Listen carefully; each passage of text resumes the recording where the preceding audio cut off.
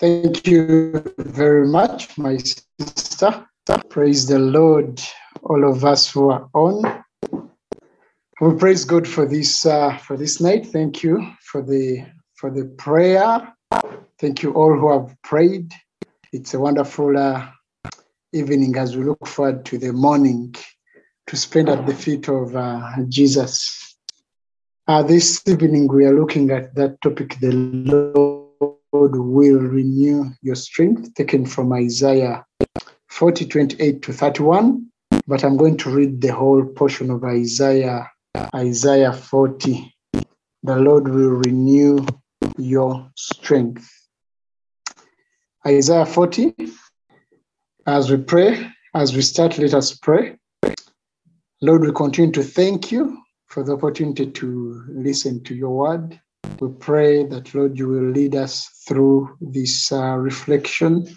We pray that you will speak to us individually, but also as families, as people gathered on this particular platform. And Lord, we ask that your word will indeed energize us. We ask that you will rebuke us where we need to be rebuked. You will encourage us where we need to be encouraged. Lord, you will teach us where we need to be taught. Lord, you will lead us to paths of righteousness for your name's sake. And Lord, we pray for a stable network. We pray that there will be nothing to hinder us from moving well. We pray that you will give us even sober bodies to hear you clearly. All this we ask in Jesus' mighty name. Amen. Isaiah 40, verse 1. Comfort, comfort my people, says your God. Speak tenderly to Jerusalem and proclaim to her that her hard service has been completed, that her sin has been paid for, that she has received from the Lord's hand double for all her sins. A voice of one calling, in the desert, prepare the way for the Lord. Make straight in the wilderness a highway for our God. Every valley shall be raised up, every mountain and hill made low. The rough ground shall become level, the rugged places the plain, and the glory of the Lord will be revealed, and all mankind together will see it, for the mouth of the Lord has spoken. A voice says, cry out. And I said, what shall I cry? All men are like grass, and all their glory is like the flowers of the field. The grass withers and the flowers fall, because the breath of the Lord blows on them. Surely the people are grass. The grass withers and the flowers fall, but the word of our God stands forever. You who bring good tidings to Zion, go up on a high mountain. You who bring good tidings to Jerusalem, lift up your voice with a shout. Lift it up, do not be afraid. Set the towns of Judah. Here is your God. See, the sovereign Lord comes with power, and his arm rules for him. See, his reward is with him, and his recompense accompanies him. He tends his flock like a shepherd. He gathers the lambs in his arms and carries them close to his heart. He gently leads those that have young. Who has measured the waters in the hollow of his hand, or with the breadth of his hand marked off the heavens? Who has held the dust in the earth in a basket, or weighed the mountains on the scales and the hills in a balance? Who has understood the mind of the Lord, or instructed him as his counselor? Whom did the Lord consult to enlighten him, and who taught him the right way? Who was it that taught him knowledge, or showed him the path of understanding? Surely the nations are like a drop in the bucket. They are regarded as the dust on the scales. He weighs the islands as though they were the fine dust. Lebanon is not sufficient for altar fires, nor its animals enough for burnt offerings. Before him all nations are as nothing. They are regarded by him as worthless and less than nothing. To whom then will you compare God? What image will you compare him to? As for an idol, a craftsman casts it, and a goldsmith overlays it with gold, and fashions silver chains for it. A man too poor to present such an offering selects wood that will not rot. He looks for a skilled craftsman to set up an idol that will not topple. Do you not know? Have you not heard? Has it not been told to you from the beginning? Have you not understood since the earth was founded? He sits enthroned above the circle of the earth, and its people are like grasshoppers. He stretches out the heavens like a canopy and spreads them out like a tent to live in. He brings peace, princes to naught and reduces the rulers of this world to nothing. No sooner are they planted, no sooner are they sown, no sooner do they take root in the ground than he blows them and they wither, and the whirlwind sweeps them away like chaff. To whom will you compare me? Who is my equal, says the Holy One. Lift up your eyes and look to the heavens. Who created all this? He who brings out the starry host one by one and calls each by name. Because of his great power and mighty strength, not one of them is missing. Why do you say, O Jacob, and complain, O Israel? My way is hidden from the Lord. My cause is disregarded by my God.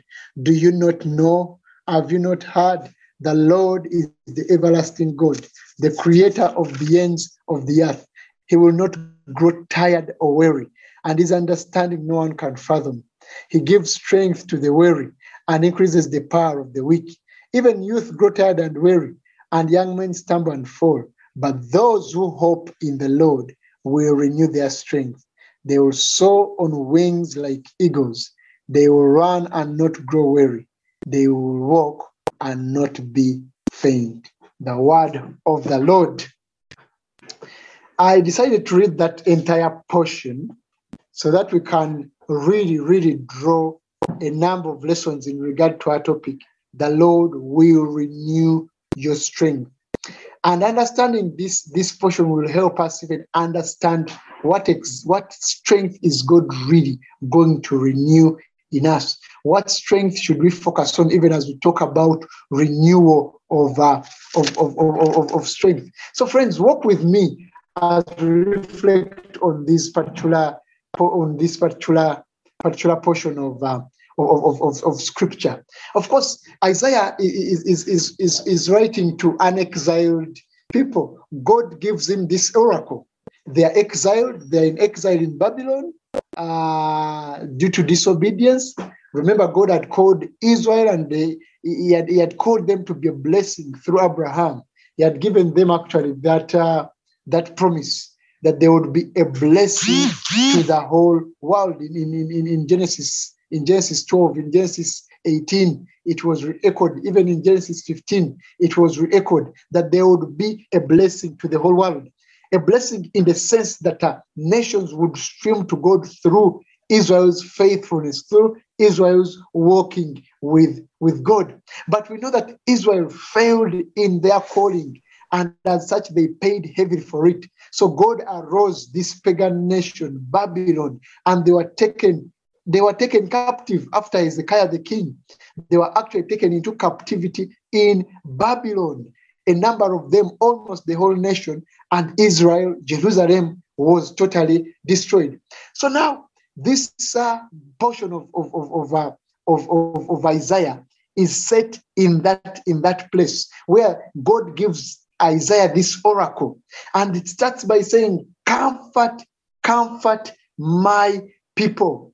A hopeless people, a people in exile, a people whose hopes are totally gone, a people who are thinking God has given up on us, a people who know that, we are in a foreign land. We do not even have hope that we shall ever return home. But God, amidst that chaos, God comes with a message of comfort.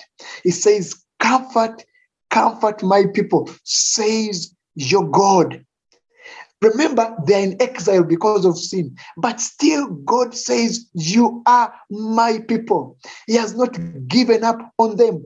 His comfort says your God. He calls them my people, and he refers to himself as your God. That even in the exile situation, God still identifies them as his people. God still knows, "You are mine. I am your God." And he goes on to say, "Speak tenderly to Jerusalem and proclaim to her that her hard service has been completed, that her sin has been paid for, that she has received from the Lord's hand double for all her sins." Still, take note, they are in Babylon, in a foreign land, in exile, but still God says, "Speak tenderly to Jerusalem." He refers to them as Jerusalem, as a people that still have his name. Jerusalem was his dwelling. God had chosen to dwell in Jerusalem, that place of peace. So he says, still, much as you are in that foreign land, I still refer to you as Jerusalem. I still see you. I still view you as my own dwelling. And listen, even when you have been exiled, I know you're there because I must purge you. You're there because you're paying for your sin. You're there because of disobedience. You're there because you left your place, because you left your vocation. But listen, you are still my people. I am still your God. You are still my dwelling. And he says, your sin has been paid for. You have received from the Lord double for all your sin. So God says, yes, you have taken on hard service. I took you there as a way of punishing you. But listen, you have paid for it fully. So comfort is the message.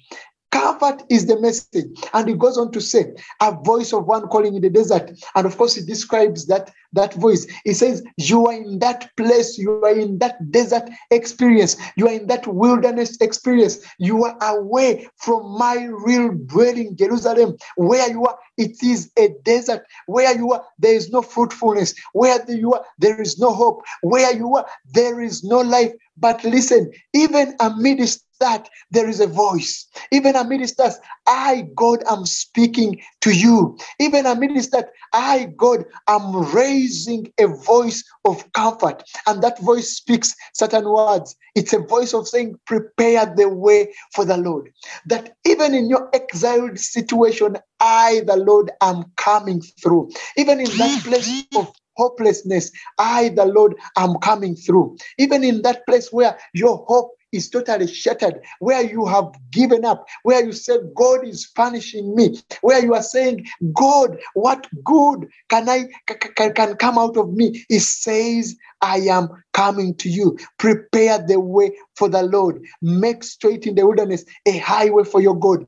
That God is coming to you right there where you are, right there where you are hopeless, right there where you think God has given up on us, right there where you think God is too far away from us, right there where you're even doubting whether God's presence is available. He's saying, I am coming to you. And what will he do? He says, every valley shall be raised up, every mountain and hill made low. The rough ground shall become level, the rugged places a plain, and the glory of the Lord will be revealed. God is saying, in that place, I'm going to turn things upside down. I'm going to melt mountains. I'm going to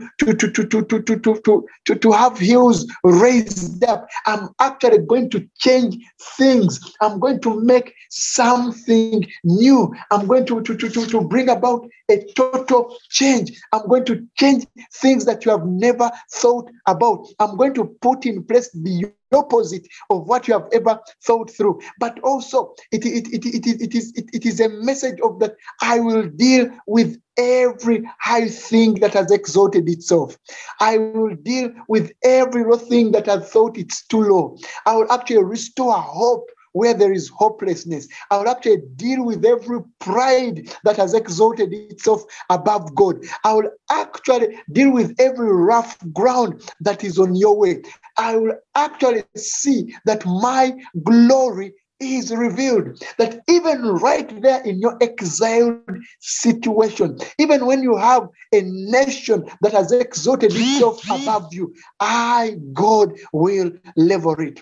Even when you have kings in Babylon that have actually raised their pride, thinking that they have dealt with this God through exiling you, I, the Lord, am going to bring them low. Even where you're feeling very low, I, the Lord, am going to actually lift you up. But of course, we know that this scripture was also a messianic scripture, a scripture that was pointing to the time of Jesus, because we see the same words proclaimed by John the Baptist. So in simple terms, this comfort is actually in Jesus himself.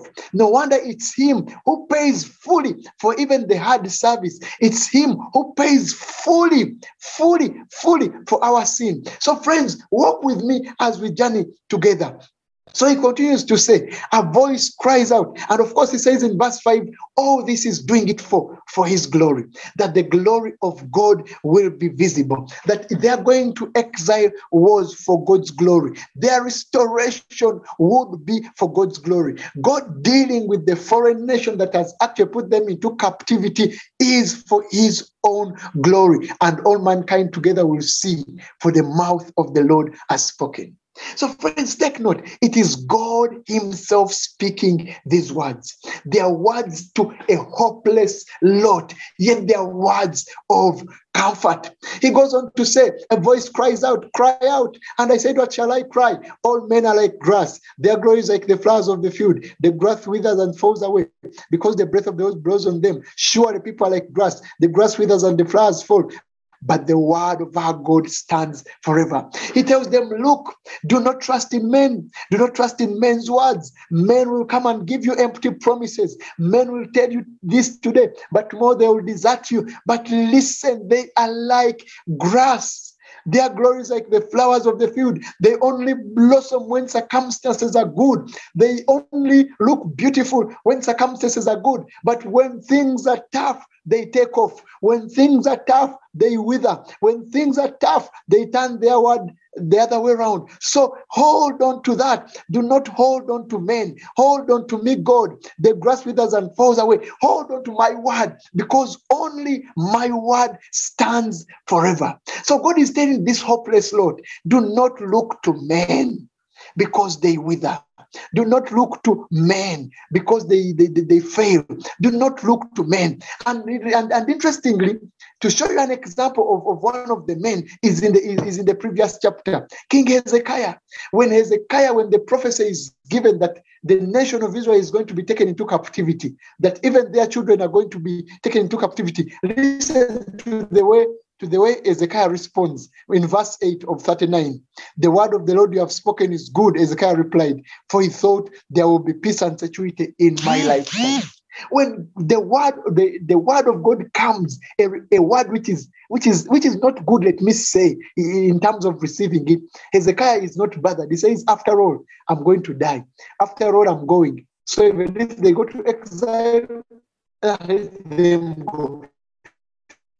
So you see the unreliability of men. When circumstances do not favor them, they have nothing to deal with you. So he says, do not put your trust in men. Even in your exiled situation, do not look to men. Look to only God. Look to only his word. Look to the word that is speaking, the word of comfort, a proclamation that is going to deal with your situation. He says, do not look to men. Then amidst that, he tells them, even in that situation, you who bring good tidings to Zion, go up on a high mountain. You who bring good tidings to Jerusalem, lift up your voice with a shout. Lift it up. Do not be afraid. Say to the towns of Judah, here is your God. So he tells them, even in your situation, do not give up on proclaiming the oracles of God. Do not give up on proclaiming the goodness of God. Do not give up on beholding your God. Move out, shout, move with joy. Tell it, shout it on the top of the mountain that our God reigns. Even in that exiled situation, even in that foreign land, do not give up. Do not give up. Do not give up on sharing the good news. Share the news of Christ. Tell it wherever that this God of ours reigns. This God has not given up on us. This God is still with us. So that's what he tells them. Go and proclaim our God reigns. Here is our God. See, the sovereign Lord comes with power. That is coming with power, is coming to rule. That they should not give up on proclaiming the rule of God. They should not give up on proclaiming the approaching kingdom of God. They should not. Their situation of being in exile is no excuse for their proclamation of the gospel. Their situation of being in exile is no excuse for them to proclaim the coming of the Lord, that they are meant to proclaim it even in their exiled situations. And listen, the good news is that the one they are proclaiming is the good shepherd. The one they are proclaiming is the one who gathers the lambs in his arms. The one they are proclaiming is the one who gently leads the young. Is this good, caring shepherd? Is a shepherd who has not given up on them. Is a shepherd who has allowed them to go into exile. Is a shepherd who is with them even in that situation where they are feeling it's a situation of no fruitfulness. It's a situation which is a desert. It is a situation which is hopeless. The good shepherd is there with them. And of course, he goes on to describe who this God is. He tells them, think about this God who is speaking to you. Think about his goodness. Think about his majesty. Think about how mighty he is. Think about his power. He is a God of creation. He is the creator God. He is a God who is all-knowing. He is a God who is a wise Counselor. Is a God who is the Lord of all nations. Is God who is incomparable. In verse 18, he says, to whom then will you compare God? In verse 25, to whom will you compare me? So is God who is incomparable. Is God who is Lord over all world leaders. In verse 21, he says, do you not know? Have you not heard? Has it not been told to you from the beginning? Have you not understood since the earth was founded? He sits enthroned above the circle of the earth, and its people are like grasshoppers. He stretches out the heavens like a canopy and spreads out like a tent to live in. He brings princes to naught and reduces the rulers of this world to nothing. That is God who is Lord over all world rulers. All world leaders are in his hands. So even when they are under oppression by the king of Babylon, he says, even him is in my hands. Is God who watches over all creation. So he tells them, think about this God. Think about this God. The Lord who is speaking to you words of comfort. The Lord who is with you even in that exiled situation. The Lord who speaks to you, who calls you by name, who still knows that you are his dwelling. You are Jerusalem. Even when you are far away from his dwelling, he is still your dwelling. Think about him, the creator, the all-knowing God, the wise counselor, the Lord of all nations, the incomparable God, the Lord over all world leaders and rulers, the one who watches over creation. He says, think about this God. And if you think about this God, then he says, it's this God who is speaking to you in Christ. You know, is God who is speaking words of comfort. So, of course, in their situation, they begin to question. Verse 27. Why do you say, O Jacob, and complain, O Israel? My way is hidden from the Lord. My cause is disregarded by my God. So they're in that situation of hopelessness. And they're thinking, has God forgotten us? Is God concerned about us? Does God still reign? Is our way hidden from him? Has God given up on us? Has God signed out on us? How do we still matter? So God poses a question to them. He asks, why do you say, listen to me? He says, O Jacob. He addresses them, and complain, O Israel. He calls them by the name Jacob. He calls them by the name Israel.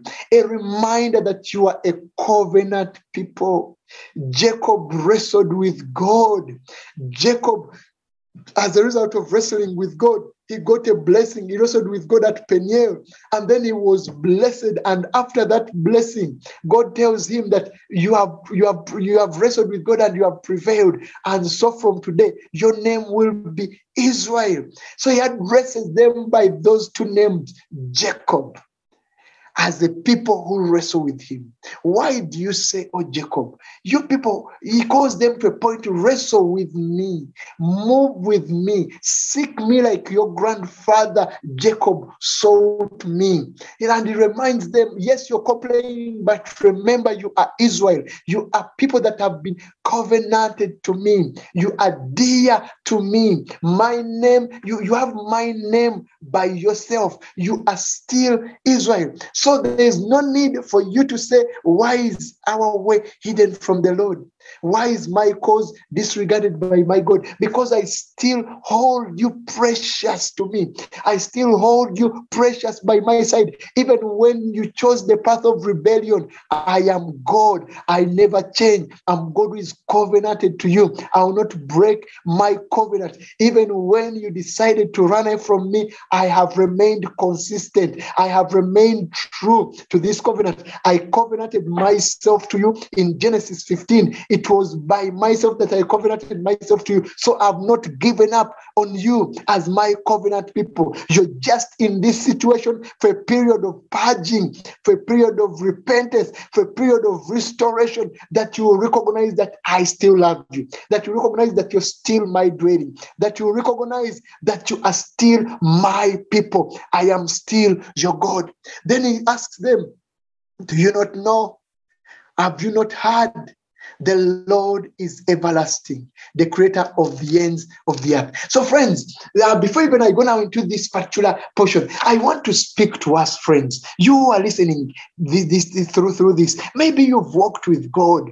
Maybe you've been like the children of Israel, but you've walked away from God in one way or another. You have been overpowered by sin. You are in that situation of exile. Sin has exiled you. You even feel God is far away from you. Even as you join in on this platform, you have just joined in because there is even a battle within you. You're wrestling with God. God seems to be far. Maybe you are in that exile where addiction has taken over. You are battling with a certain sin. Maybe you're in that place where God seems to be far from you. You are under this desert experience. You don't see any spiritual fruitfulness in your life. Your situation is like that exile situation. You have no joy. You are after sorrow. Maybe you've been through situations of burying a friend after another, a relative after another. You are tired of life. Your relationships are torn apart. I do not know which situation you may be in, but I feel there could be one or two. You are in that situation of hopelessness. Listen, the word of God is coming to you. Comfort my people. God has not given up on you. God still calls you by his name. God still knows that you belong to him. God is speaking to you that the Redeemer has come. The Redeemer in Jesus has come to you. God has arisen with his salvation, and this salvation is here to relieve you of every depression. Maybe you're one who is facing certain aspects of pride, that you feel it's too much for me, but God flattens every pride. Maybe there are people around you and you feel they have pulled you down. The Bible is encouraging us that he levels every mountain. He pulls down the proud. He lifts the lowly. He lifts those who are crushed in spirit. He deals with even the most difficult of people. Is it a difficult boss? Is it a difficult spouse? Is your life like Naomi's life? She had that name, Sweet Naomi, but because of the situations in Moab, her name, she preferred to even be called Mara. Listen to me. The Bible says in verse 4, every valley shall be raised up, every mountain and hill made low. The rough ground shall become level, the rugged places a plain. Hallelujah. That God levels mountains. God is the real sweetness in your bitterness. God is the real joy in your sorrow. He comes to change things. We have a wonderful Redeemer. We have a wonderful Savior. We have one who deals with our biggest problem. We have one who deals with our biggest exile situation, which is the exile of sin. Friends, our God comes. Behold your God. Our God comes with salvation. But not only that, he also gives us eternal eternal life. It gives us a quality of life in God, which starts now. It gives us peace that transcends understanding. Is the God described, is the one that is saying, prepare the way for the Lord, make straight in the wilderness a highway for our God. So have you lacked peace? Your exile may be that place where you are not at peace. Our God gives peace that transcends understanding. He says, my peace I give to you, not as the world gives. He says, do not let your heart be troubled. Maybe you have looked to men. You've been disappointed by men. You've been disappointed by this and that. Maybe your trust has been in your boss. Maybe your trust has been in your superiors. Maybe your trust has been in your parents. Listen to me. Do not look to men. Do not seek comfort from people. We are unreliable. Earthly leaders are unreliable. Politicians are unreliable. Our parliament is unreliable. Once you put your trust in men, the Bible is reminding us they are like grass. And at times we've reached those exiled situations because our hope has been in men.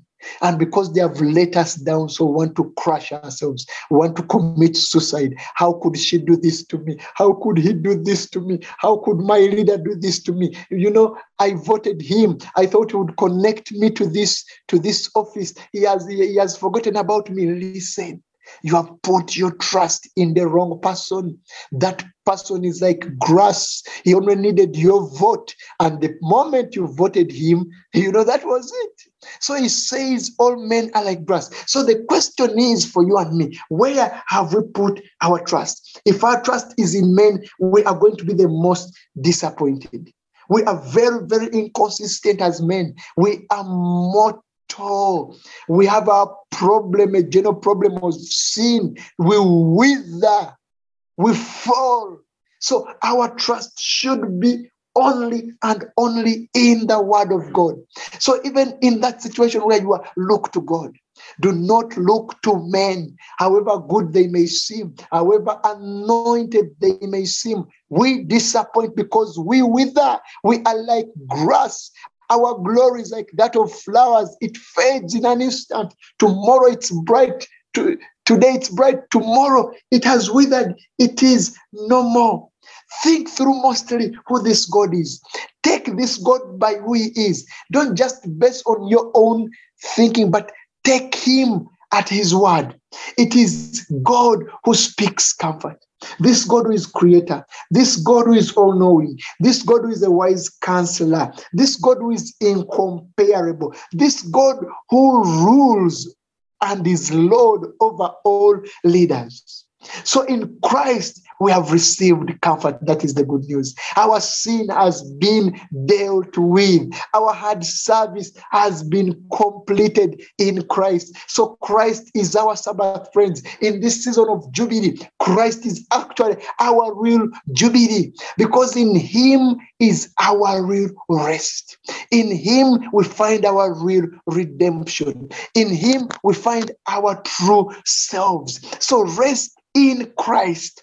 I do not know what situation you're in, but the message of renewal of strength in this fact that Christ offers us this comfort that Isaiah is talking about. Christ is the ultimate comfort that we need. No wonder he calls us in Matthew 11:28, come to me, all ye who labor under heavy laden, and I will give you rest. Friends, we cannot rest in anything else outside Christ. Any other rest is not rest. Any other rest is just temporal. Any other rest is actually not rest. Maybe life has pushed you to the limit. You are asking yourself the rhetoric, like the Israelites asked, my way is hidden from the Lord. My cause is disregarded by my God. Maybe life has pushed you to those limits. For them, a pagan nation had subdued them, and they were asking, God, where are you? And maybe you look at these peers who do not fear God. They seem to be prospering. They seem to be the ones that are having it all. And you're asking yourself, where is God? My dear brother, my dear sister, this is now where the real rubber meets the road. Think about who God is. In verse 28, now God asks, do you not know? Have you not heard?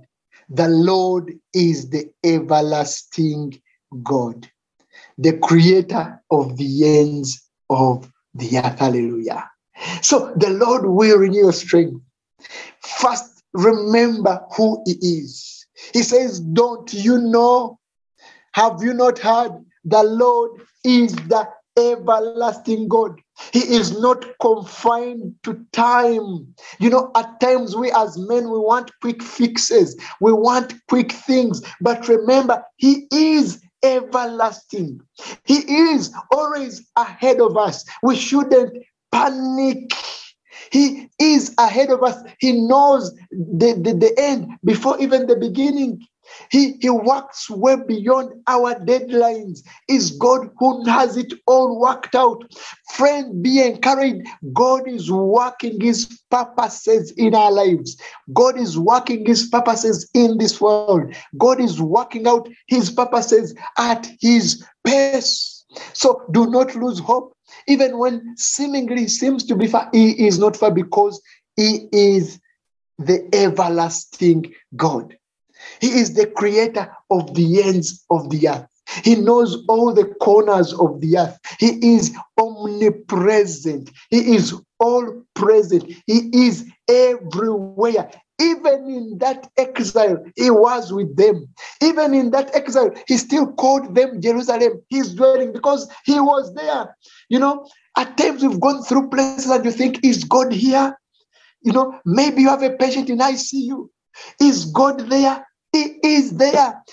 In that lonely place, he is there. You may not be having people around you, but listen to me. He is with you. Maybe you're going through a situation and you feel no one understands me. No one knows me. Even when I try to speak, no one seems to understand. Listen, be encouraged. The creator of the ends of the earth is with you. Even in that lonely place, even in that lonely place, even in that place where everyone has misunderstood you, be encouraged. The creator of the ends of the earth, that could be like the end of your earth, he is there. He knows it. He knows the bitterness and the gall. He knows the bitterness of your soul. He knows the bitterness of your spirit. He knows how we have not understood you. Maybe the clergy have not understood you. You know, your parents have not understood you. Your spouse has not understood you. But listen, you have God. You have God. Do you not know? Have you not heard? The creator of the ends of the earth is this God. He knows your real situation. Remember, you are in God's presence and grace at all times because he's the creator of the ends of the earth. And he goes on to say, he will not grow tired or weary, and his understanding no one can fathom. He will not grow tired. God is always at work. For us as human beings, we grow tired and we sleep, but he does not sleep. He does not slumber. He's forever fresh. He is always alert. He is alert to what you're going through. He is alert to your circumstances. He has always been alert. He was alert when the children of Israel were in this exile in Babylon. And that's why he speaks words of comfort, because even in exile, he is God. You know, there's that song, even in the grave, he is God. He is always at work, and his understanding no one can fathom. He is wise.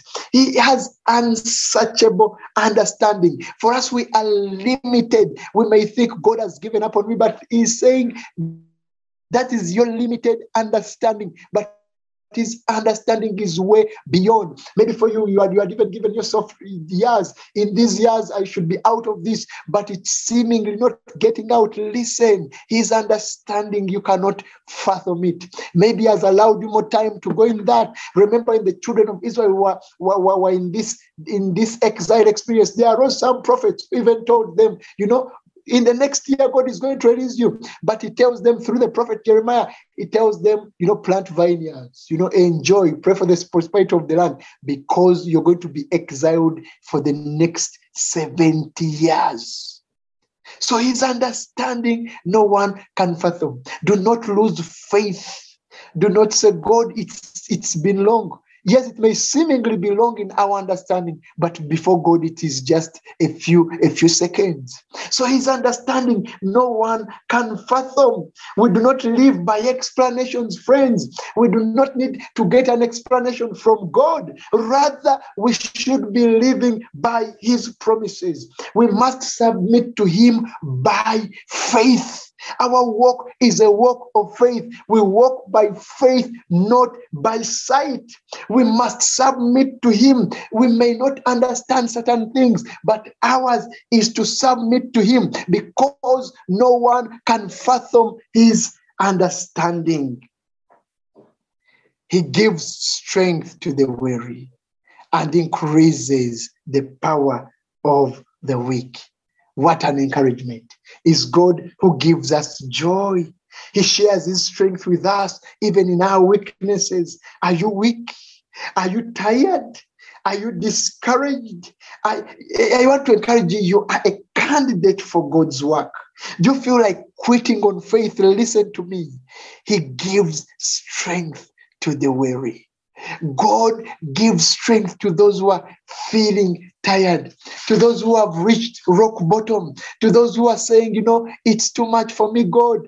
He gives strength. He gives us ability to share in his strength. He is close to the brokenhearted. So be encouraged, my sister, be encouraged, my brother, even as you are on this platform, that you must draw strength from the Lord.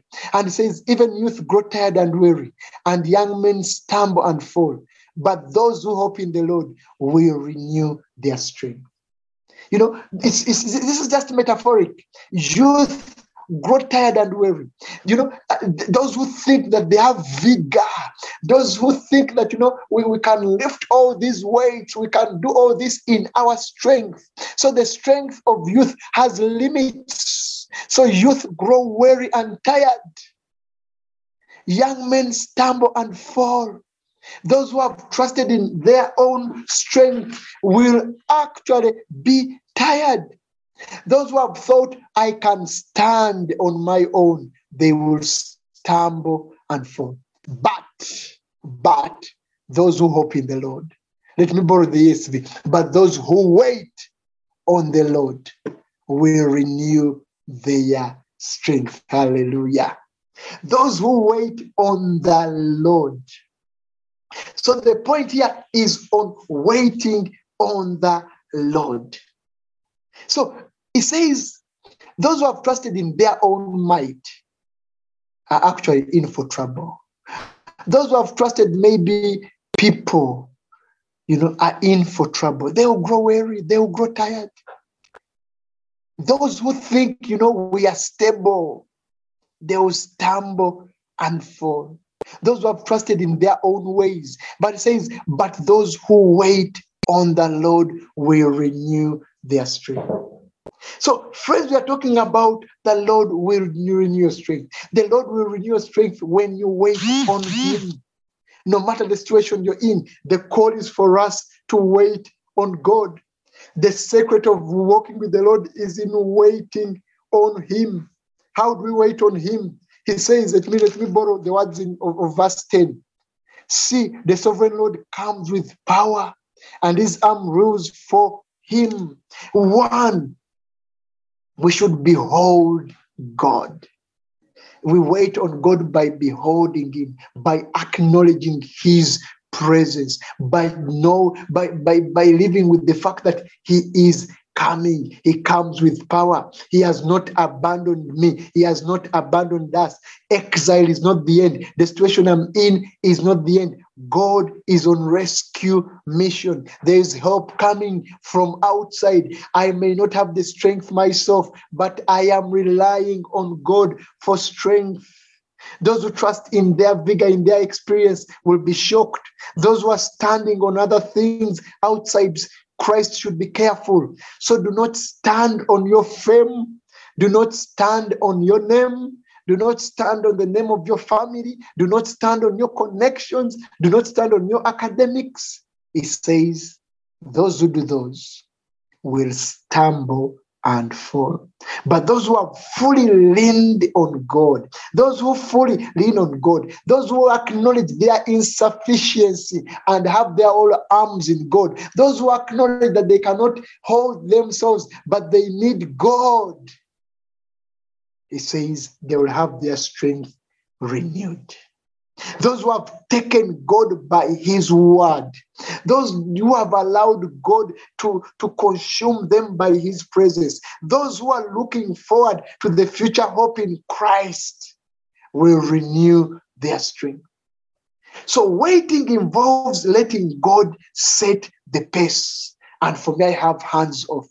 Waiting involves looking at the future glory of God, as said in verse 5, and the glory of God will be revealed. Waiting calls us to that point of desiring God's glory, moving and having the motivation of whatever we do as God's glory, not my glory, but God's glory. So God calls us in that point, and we should have our hands off. So as we wait, he calls those who wait to eagerly engage in proclaiming who he is. Remember in verse 9, you who bring good tidings to Zion, go up on a high mountain. Even in that situation of exile, do not look at your weaknesses. Continue proclaiming this gospel. Continue shouting it out. Be the herald, telling others, here is your God. Behold your God. That as you wait, engage in proclaiming the coming of the Lord. Engage in proclaiming that God reigns. Engage in proclaiming his glory. Let his glory consume you. Those who wait on him have their entire weight on God.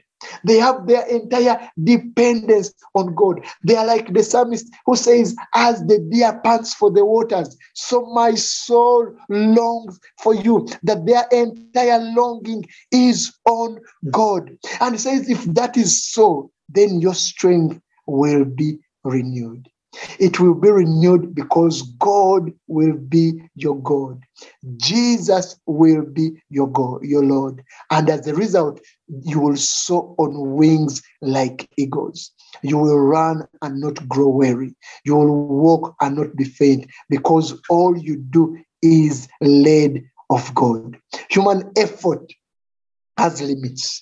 Human effort brings weariness. Human effort brings fainting. But once we are resting in God, once we are allowing God to lead us, then he is going to give us strength. Then God is going to be our strength. Then God is going to lead us through and through. So our message as we wait is, behold your God. See God through his eyes, not my eyes, not your own eyes, but have your entire self in him. So friends, the Lord wants to renew our strength.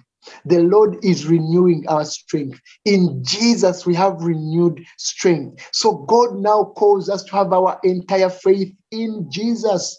God calls us to remember it is Jesus who has paid for our hard service, that our sin has been atoned for, that God God has come. That voice that has already been proclaimed. And so God is on rescue mission, that God desires that his glory will be revealed. That was the same vision to Habakkuk. For the earth will be filled with the knowledge of the glory of the Lord as the waters cover the sea. God desires that the knowledge of his glory is spread out.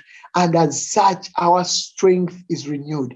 It is renewed as we proclaim Christ. It is renewed as we walk with Christ. It is renewed as we have our entire dependence on Christ. It is renewed as our faith is deepened in Christ. It is renewed as we trust in God's word. It is renewed as we take God by his word. It is renewed as we take our eyes off men, because men, their glory fades. Men are like grass. It is renewed as our faith is solidly bound in God. So in conclusion, friends, as I come to a conclusion, I want you to think through your life. There is a message of comfort. And this message draws us to a total trust in God. And that trust is hinged on Jesus, who is our real comfort, who is our Sabbath, who is our Jubilee. So God calls us to that point of totally trusting in him, of totally laying the whole burden of our lives on him. And as a result, he will renew us. So if you are on this platform and you're weary, you are discouraged, life has beaten you, sin seems to have led you to that place. Maybe you're at a point of giving up on faith. The encouragement from Isaiah 40 is that God has not given up on us. God is in business of restoring men to himself. God in Christ has not abandoned us. Great days await us. Let's just have our entire weight on Jesus.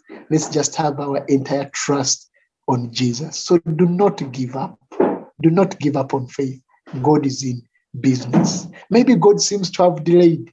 God has not delayed. His understanding no one can fathom.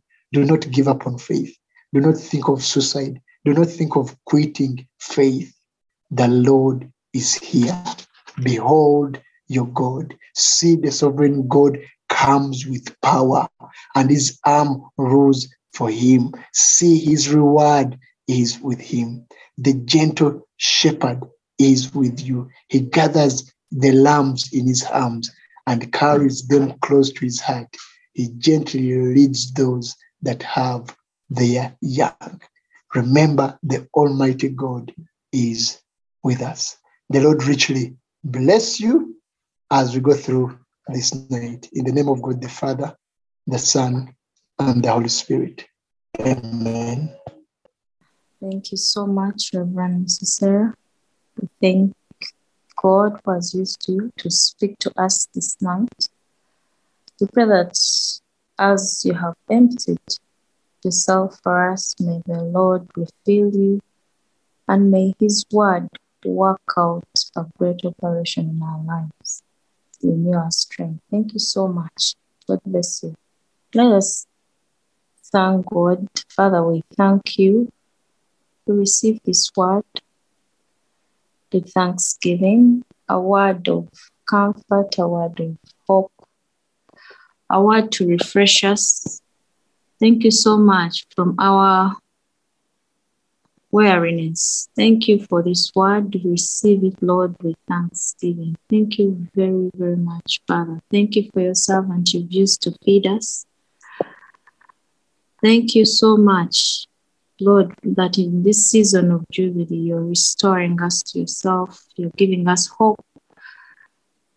Thank you very much, O Lord. Father, as we continue to tarry in your presence, as regard your word, to come before you first in repentance, where we had given up, where we had asked ourselves, like the Israelites asked themselves, that you hid from them. You hid from them, you can't see them. Lord, we have reached that point where our hope has been lost, where we have said you cannot reach to us. We have lost it, Father. Lord, we ask that you forgive us. And because of thinking that you're not seeing us, we have walked away from your presence. We have even failed to come back to that place of repentance because we have not seen the things that we've asked for, or we have not waited upon you, Lord. Father, we ask that you forgive us. Forgive us, O Lord, in the different aspects of our lives where we have put our trust in men.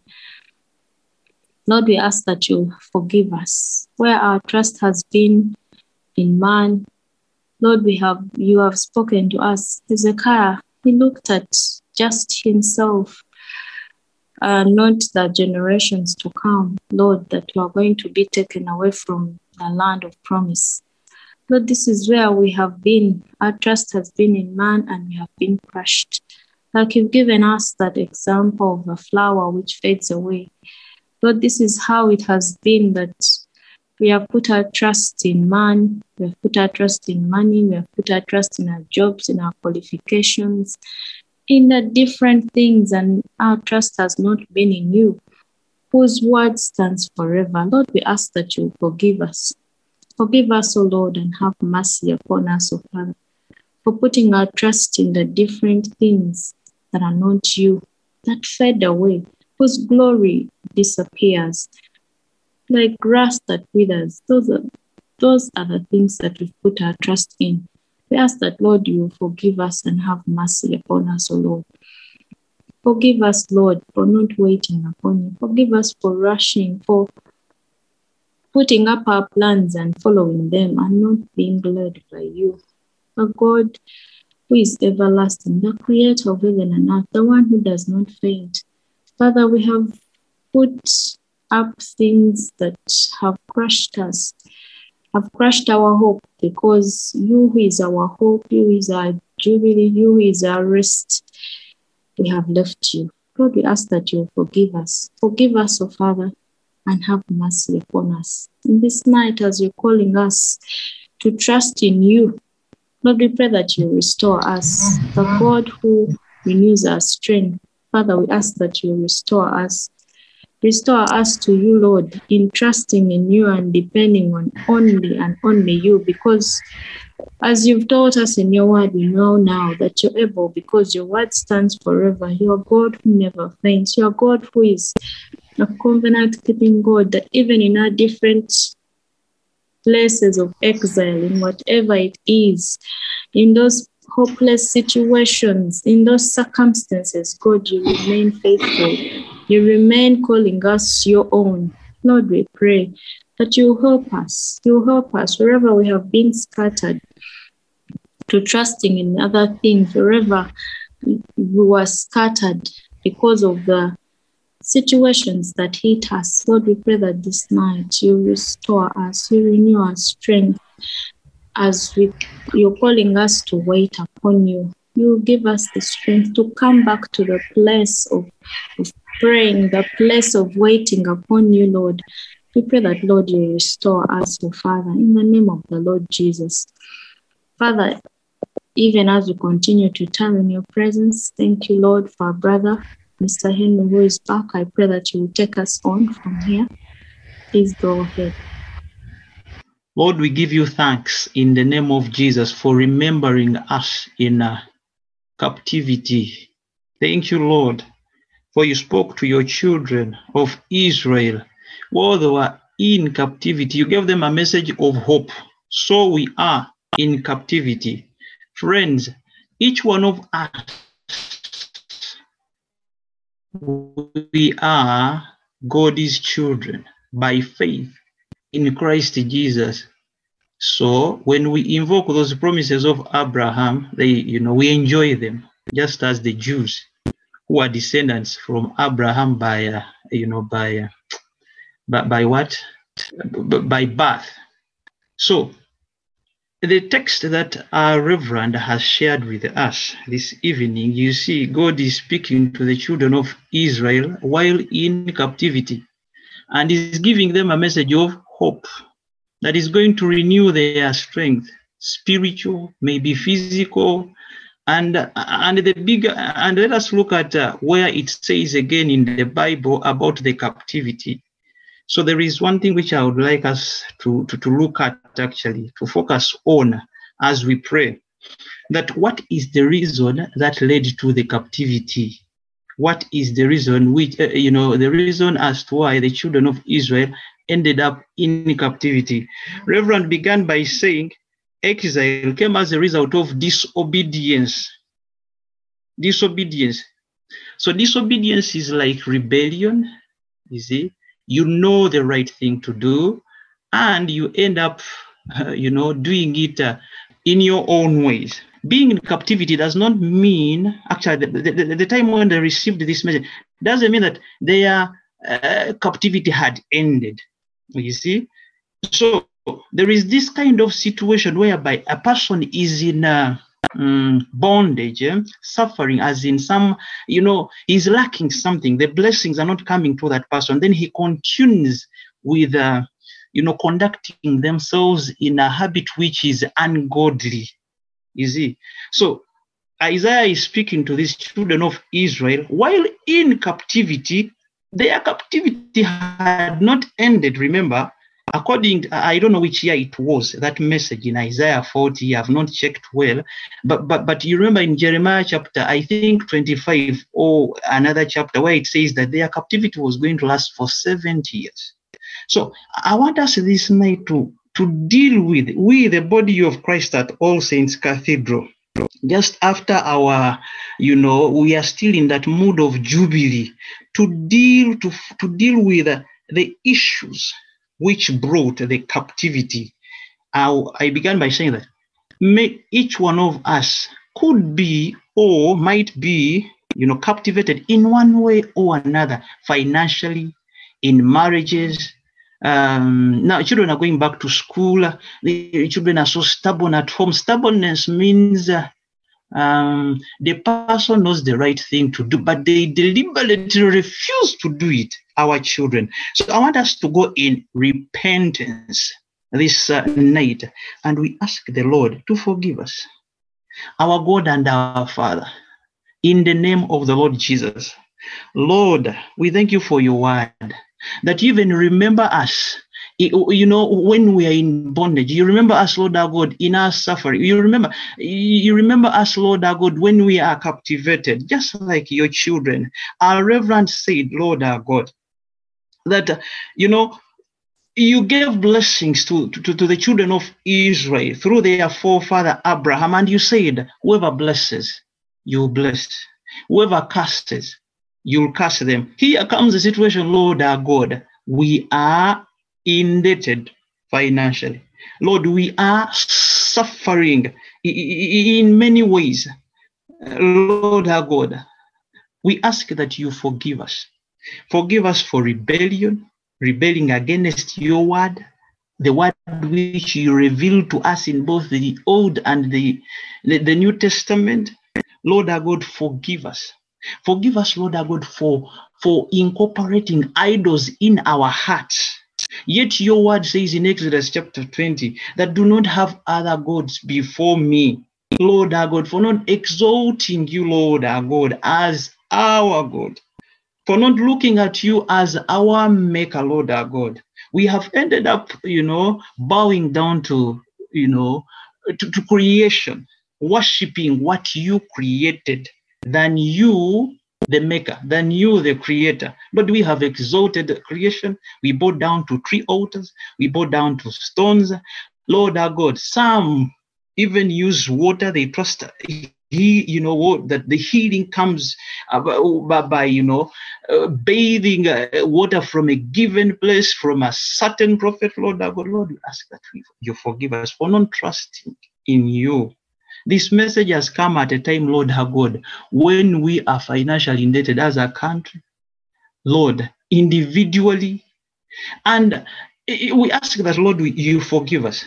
Because the reason as to why we are struggling as a nation, as families financially, it is simply because of how we conducted ourselves with what the Lord blessed us with financially. Lord, we ask that you forgive us. Forgive us, Lord, for hard-heartedness, because people are ending up in divorces simply because of hard-heartedness, Lord, unforgiveness. Lord, we ask that you forgive us. Forgive us, our God and our Father. Remember mercy upon us, Lord, for we are fallen beings in Adam. Lord, that is not an excuse. So Paul is asking us, should we continue to sin such that grace abounds? Of course, by no means. Lord, we ask that you forgive us. Forgive us, Lord, where we fell short of your glory as church, families, Lord, beginning with families, churches, Lord, as a nation, the country of Uganda. Lord, we ask that you forgive us. Now, Lord, the enemy is attacking us as a nation. Our children are going to, wherever they are being captivated in Arab nations, Lord. Lord, the enemy is entering, penetrating the marriages which you ordained. Lord, the priests presided over these marriages. They represented you, but there is a lot of divorce in our country and in church cycles, Lord. Lord, forgive us. Forgive us, Lord our God, for making ourselves loose and behaving like those in the world, the pagan world. Now the enemy is attacking us left, right, Lord. We ask that you forgive us. Lord, remember mercy upon us in the name of the Lord Jesus. Remember mercy. Remember mercy, oh Lord. It is because of our sin that the blessings from you, oh God, upon us are hindered. Isaiah speaks of that in the following, not death, that you do not hear our prayers. And Lord our God, instead of waiting and waiting on you in our captivity, Abraham was captivated in one way or another. He had no son. He did not wait for you. Lord, the word is given such that we do not follow the example of our forefathers, your word. He slept with Hagar. He messed up. Lord, we do not want to live that kind of life. Help us, Lord our God. In our weakness, Lord, we ask that you remember us. Lord, visit us, each one of us individually. Visit us, oh Lord our God, in our weakness. Lord, those things where we are struggling, visit us, oh Lord. We are struggling to forgive. We are struggling to give. We are struggling to help others. Lord, are you not the one who said in your word that among us, the church, the Israel of God, the body of Christ today, that there shall not be poor people, that each one shall give generously to their neighbors. Lord, we ask that you forgive us for being stingy, selfish, and then we come and cry unto you, oh God. You see, Lord, we ask that you forgive us. Lord, may you please, cleanse us with the blood of Jesus this night. Individually, the body of Christ, and Lord, the nation at large, Uganda, and even the entire continent, we pray in the name of Jesus. We give you thanks, praise, and honor in Jesus' name.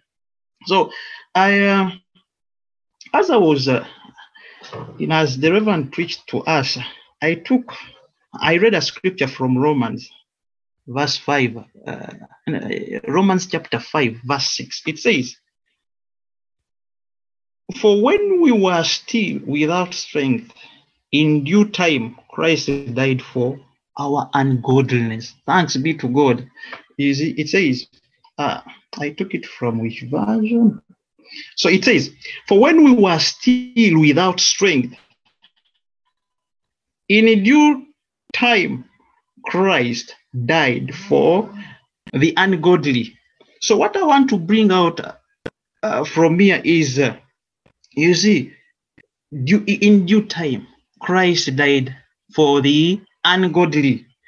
You see, Christ died for the ungodly, those ones who struggle on a daily basis with sin, actually with transgression, because we know that it is wrong to do contrary to the will of God, but we end up falling. So Christ came in that time of crisis. Let me draw us back to Exodus chapter 3. At that time of crisis,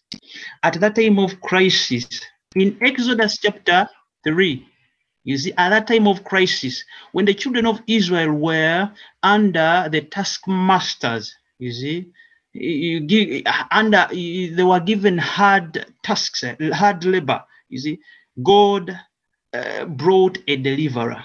Lord, remember us, our God, and a lot of debts. Lord, we ask that you remember us. In the name of the Lord Jesus, Lord, remember us.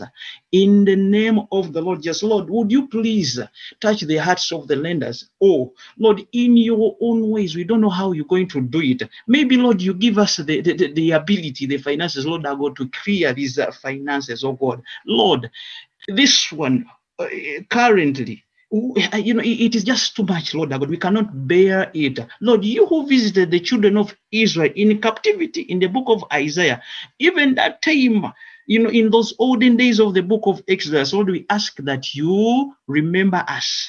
Have mercy upon us, Lord our God. Lord, a person who is when you borrow money, you become a slave to the lender. Lord, as a nation now, Lord our God, we are going to be slaves to the lenders. Lord our God, do something.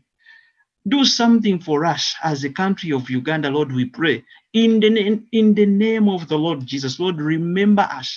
Remember mercy, oh God, and bring us out of this captivity of debts as a nation, we pray. In the name of Jesus.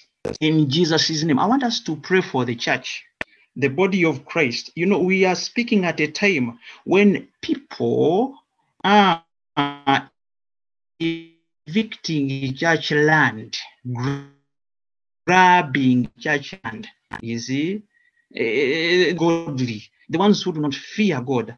I pray for them is not to throw them into the fire, I want us first to pray for repentance, because we need back our from heaven on high above, Father, in the. And Lord, we know for sure theologically that you are accuses. Lord, remember us. In the same way you drew your children out of, Lord, your word says that out of slavery you called your Jesus son. Lord our God, in the same, Lord, remember the church, the body of Christ, and those men and women, the grabbers, the ungodly, the heathens, Abba Father, who do not fear your name. In the name of Jesus, we pray. In Jesus' name. So we're speaking at a time when the nation is, so we're going to have, the labor market is in turmoil. You see, tens of thousands, they fly out in the Arab nations seeking for what? For jobs. May the Lord remember us at such a time. God speaks to us in Acts chapter 17 verse 26 that out of, from one man Abraham, he made all nations. And he actually, we have been praying for the nation, and we said, Lord, we give you thanks, Lord, for you blessed us with natural resources. You gave us what it costs for us to be wealthy in this nation. There is no mistake as in ourselves being Ugandans. People are in foreign brothers and our sisters, our God and our Father. We know for sure he went to Egypt, a foreign nation, from Canaan, the land of blessing. Lord our God, this is our blessing. Uganda is a blessing to us. Lord, you sent him there. He first sought you. Lord our God, we bring repentance that we parents, we even send our children to captivity, to foreign nations, Lord our God, simply because you want them to work for us, to bring money home, to bring the dollar home. Lord, did we even hear from you before sending them, working out the visas? They even flood Reverend offices looking for visas. Pray for me, Reverend. I want to go out. Lord, we have given your servants, the ministers of God, the ordained priests, Abba Father, a lot of work, Lord our God, asking to go to foreign nations where you have not sent us. We ask that you forgive us, our God and our Father. This night, Lord our God, we call everyone who went there, Lord our God, without your permission to come back. In the name of Jesus, Lord, we have seen so many death cases. We as the body of Christ, what are we doing, Lord? Actually, we are praying. Lord, remember us. Lord, your word says that you hear, Lord, you hear those who cry out to you day and night. Remember, Lord our God, and bring back our children. In the name of the Lord Jesus, another person will ask, Lord, we pray that when you say to them now you give them the knowledge, to be innovative, Lord our God, while on this land, in this land where they are born, in the name of Jesus. Lord, we ask all this in Jesus' name. Amen. We're speaking at a time where corruption, there is corruption. It is okay. It is okay to be corrupt. This is such a time. And someone is speaking boldly, boldly. You see? And God is word, according, God is counsel. God says a thief pays back sevenfold. And if this nation is for God, that is what we're supposed to be exercising. And by the way, it has to start with the church. Our God and our Father, we ask that you forgive us in this area of stewardship. Lord, you sent us to the garden. You created man and woman. You gave us dominion over all other creation. Lord, we have acted, we have conducted ourselves unfaithful. We have not been faithful stewards, as Paul speaks to the Corinthians. Lord, we ask that you forgive us. Lord, we have not handled the resources of this country very well. We are so corrupt. Lord, we ask that you forgive us. Lord, the country is captivated with the debts, yet we eat. Lord, even in church cycles, we eat, you see, individually. Lord, how many times do we even ask you when we are coming to give an offering? Lord, how many times? Lord, we ask that you forgive us. We do not even seek you. So when it is time to give an offering, then we start to check our pockets. We look for loose whatever, loose notes. Lord, the time of preparation for an offering has to start now in this night of Saturday, whatever, as we prepare for the worship service. Lord, we ask that you forgive us for being unfaithful, so mean. Not even, Lord, your word says in Deuteronomy chapter 8, I think verse 18, that remember the Lord your God who gives you power to make wealth. Lord, we have not remembered you, even in church. Now when it goes to the governing board, it is worse. Lord, we ask that you help us. Forgive us, Lord our God, and bring us out of this captivity of corruption. Lord, whoever goes to an office is looking for a way of eating and eating. Lord, how can you eat from, stealing from the garden? Can someone steal from their garden and they expect to go there and harvest the next day? Lord, we are doing so wrong in this area. We ask that you forgive us. In the name of Jesus. In Jesus' name. There is no brotherly love in our nation. No brotherly love. That's why it is very easy for someone. You see, this colonialism. So to bring an end to colonialism on the African continent, people have to men and women, the saints of those days, they read scripture and they reminded the Europeans. They told them, you're the one who are teaching us this brotherly love. So how can you love your brother and separate them away from their families? They had to check the scripture. You see, the scripture is the authority. So how do you love them? So how can you then, backbite someone when you truly love them? So how can you then sleep with someone's wife when you truly love your neighbor, really? God, in this area, we are not doing well. And this has led to captivity of the church, families. Lord, brotherly love. Lord, we have not loved the same way you loved us. The Bible says Christ cautioned us in John chapter 13, a certain verse there, 34, 35, or 36, that you love one another in the same way I have loved you. How did Christ love us while we were still sinners? In 1 Corinthians chapter 5, it has to be 2 Corinthians chapter 5, where it talks about verse 21 following, that him who knew no sin, he gave his life on our behalf, such that we become righteous before our Father in heaven. Lord our God, we ask that you forgive us. We have not loved in the same way you loved us. Remember mercy upon us, Lord our God. That's why we are failing. That's why we are in captivity. Lord our God, while in captivity, Lord, remember us.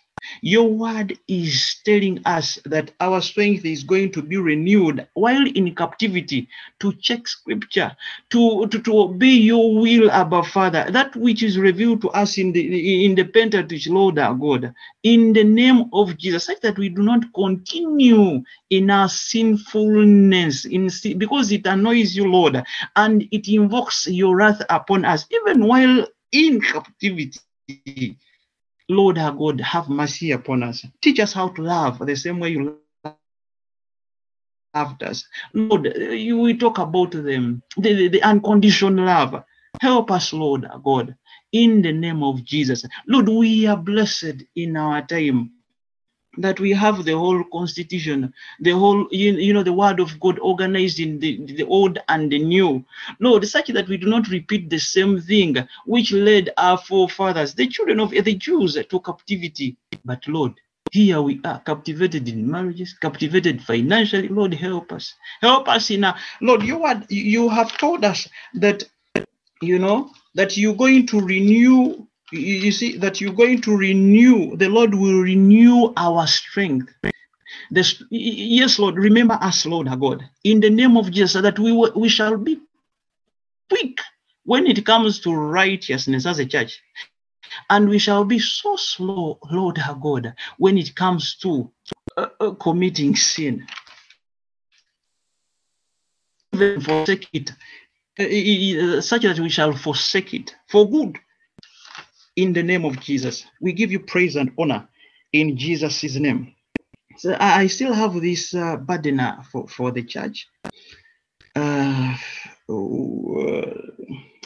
You see, from the very passage we have read, Isaiah 40, verse 4, let us ask the Lord to level the mountain of rebellion in the body of Christ. If it was not for rebellion, we wouldn't have reached where we are. When you check, can you imagine the church, the body of Christ, being in, writing about whatever is happening? It does not sound well, because healing is supposed to start from the church, going to the parts of, of the world, to the pagan world. Paul said in 1 Corinthians chapter 5 that such sin which was in the church of Corinth, that was not even known in the pagan world.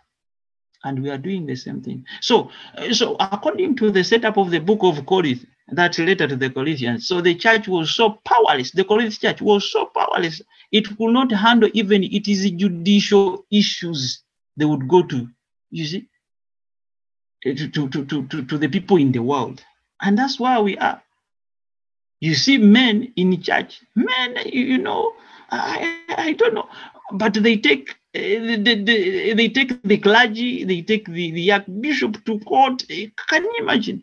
Can't we solve such in our cycles? It is so painful.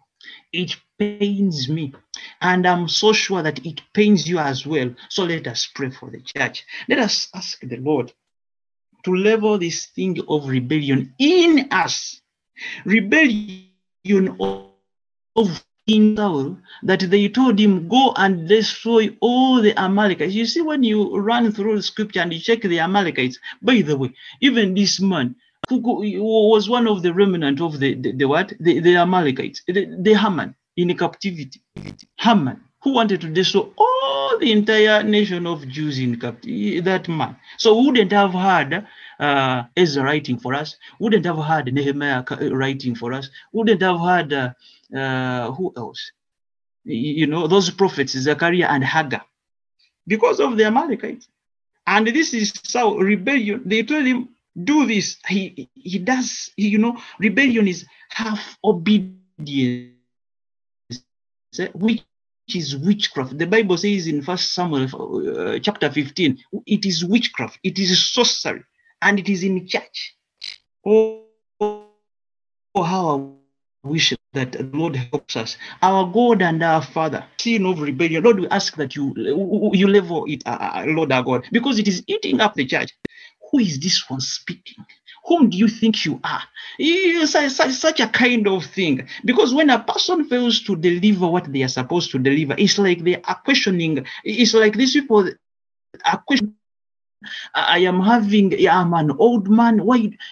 Such a kind. Whom do you think you are? Questioning this one, which we did not even give. You shed your blood for the church. It is not our church. It is the church of Christ. Lord, we have misbehaved. We have questioned authority. We have rebelled against you, Lord our God. You sent to us the priests.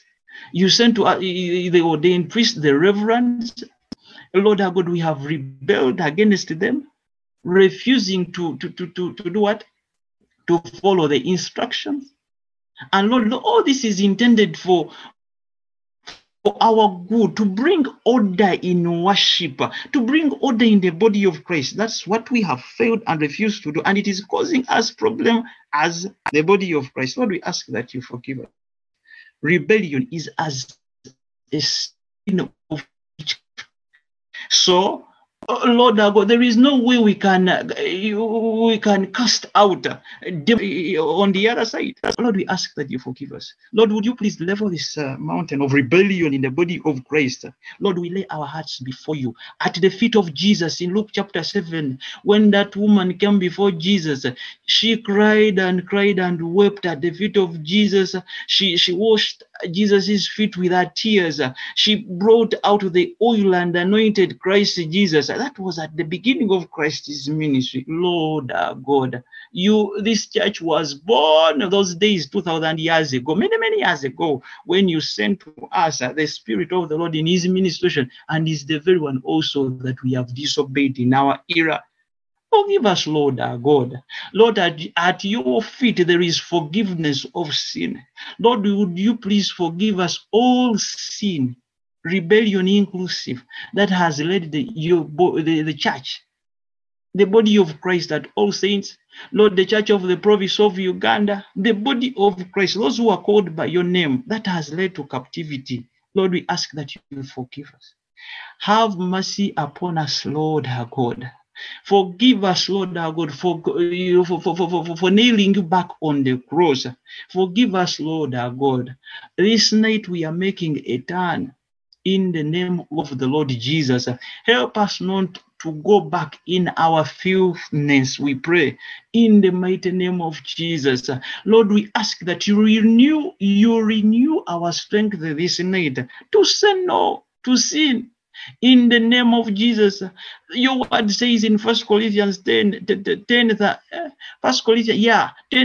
that no temptation has seized you, that which is not common to man. Lord our God, in the scripture, you tell us that you are there to help us see the way out of the temptations which come which come before us.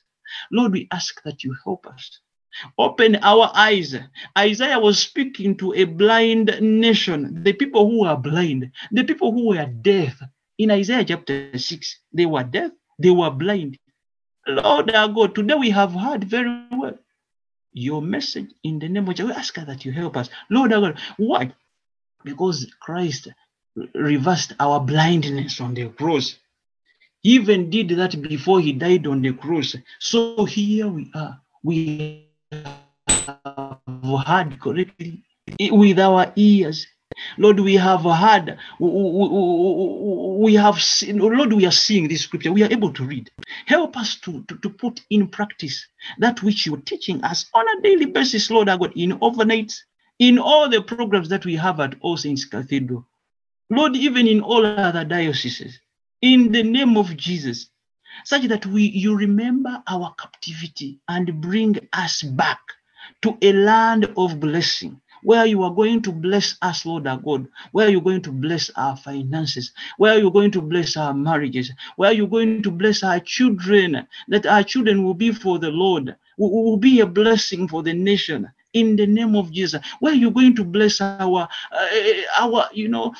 storehouses, Lord our God, that we shall not lack. Lord, that whenever we would hear people crying of famine, like our brothers and sisters in Karamaja, that it will be us, the church, to go and provide. In the name of Jesus, Lord, bring us out of this financial captivity as the body of Christ. Are you not the one who said that the righteous shall not beg for bread? Lord, help us. In the name of Jesus, Lord, remember your name, which is, the profanity which is brought to your name, Lord our God. When we are at church, we beg for bread. When our marriages are failing, Lord, remember us, Lord our God. Your name has been put to shame, Lord our God, when the church is powerless. People are seeking healing from false prophets. Lord, remember us. Remember us in the name of Jesus. In Jesus' mighty name we pray. Amen and amen.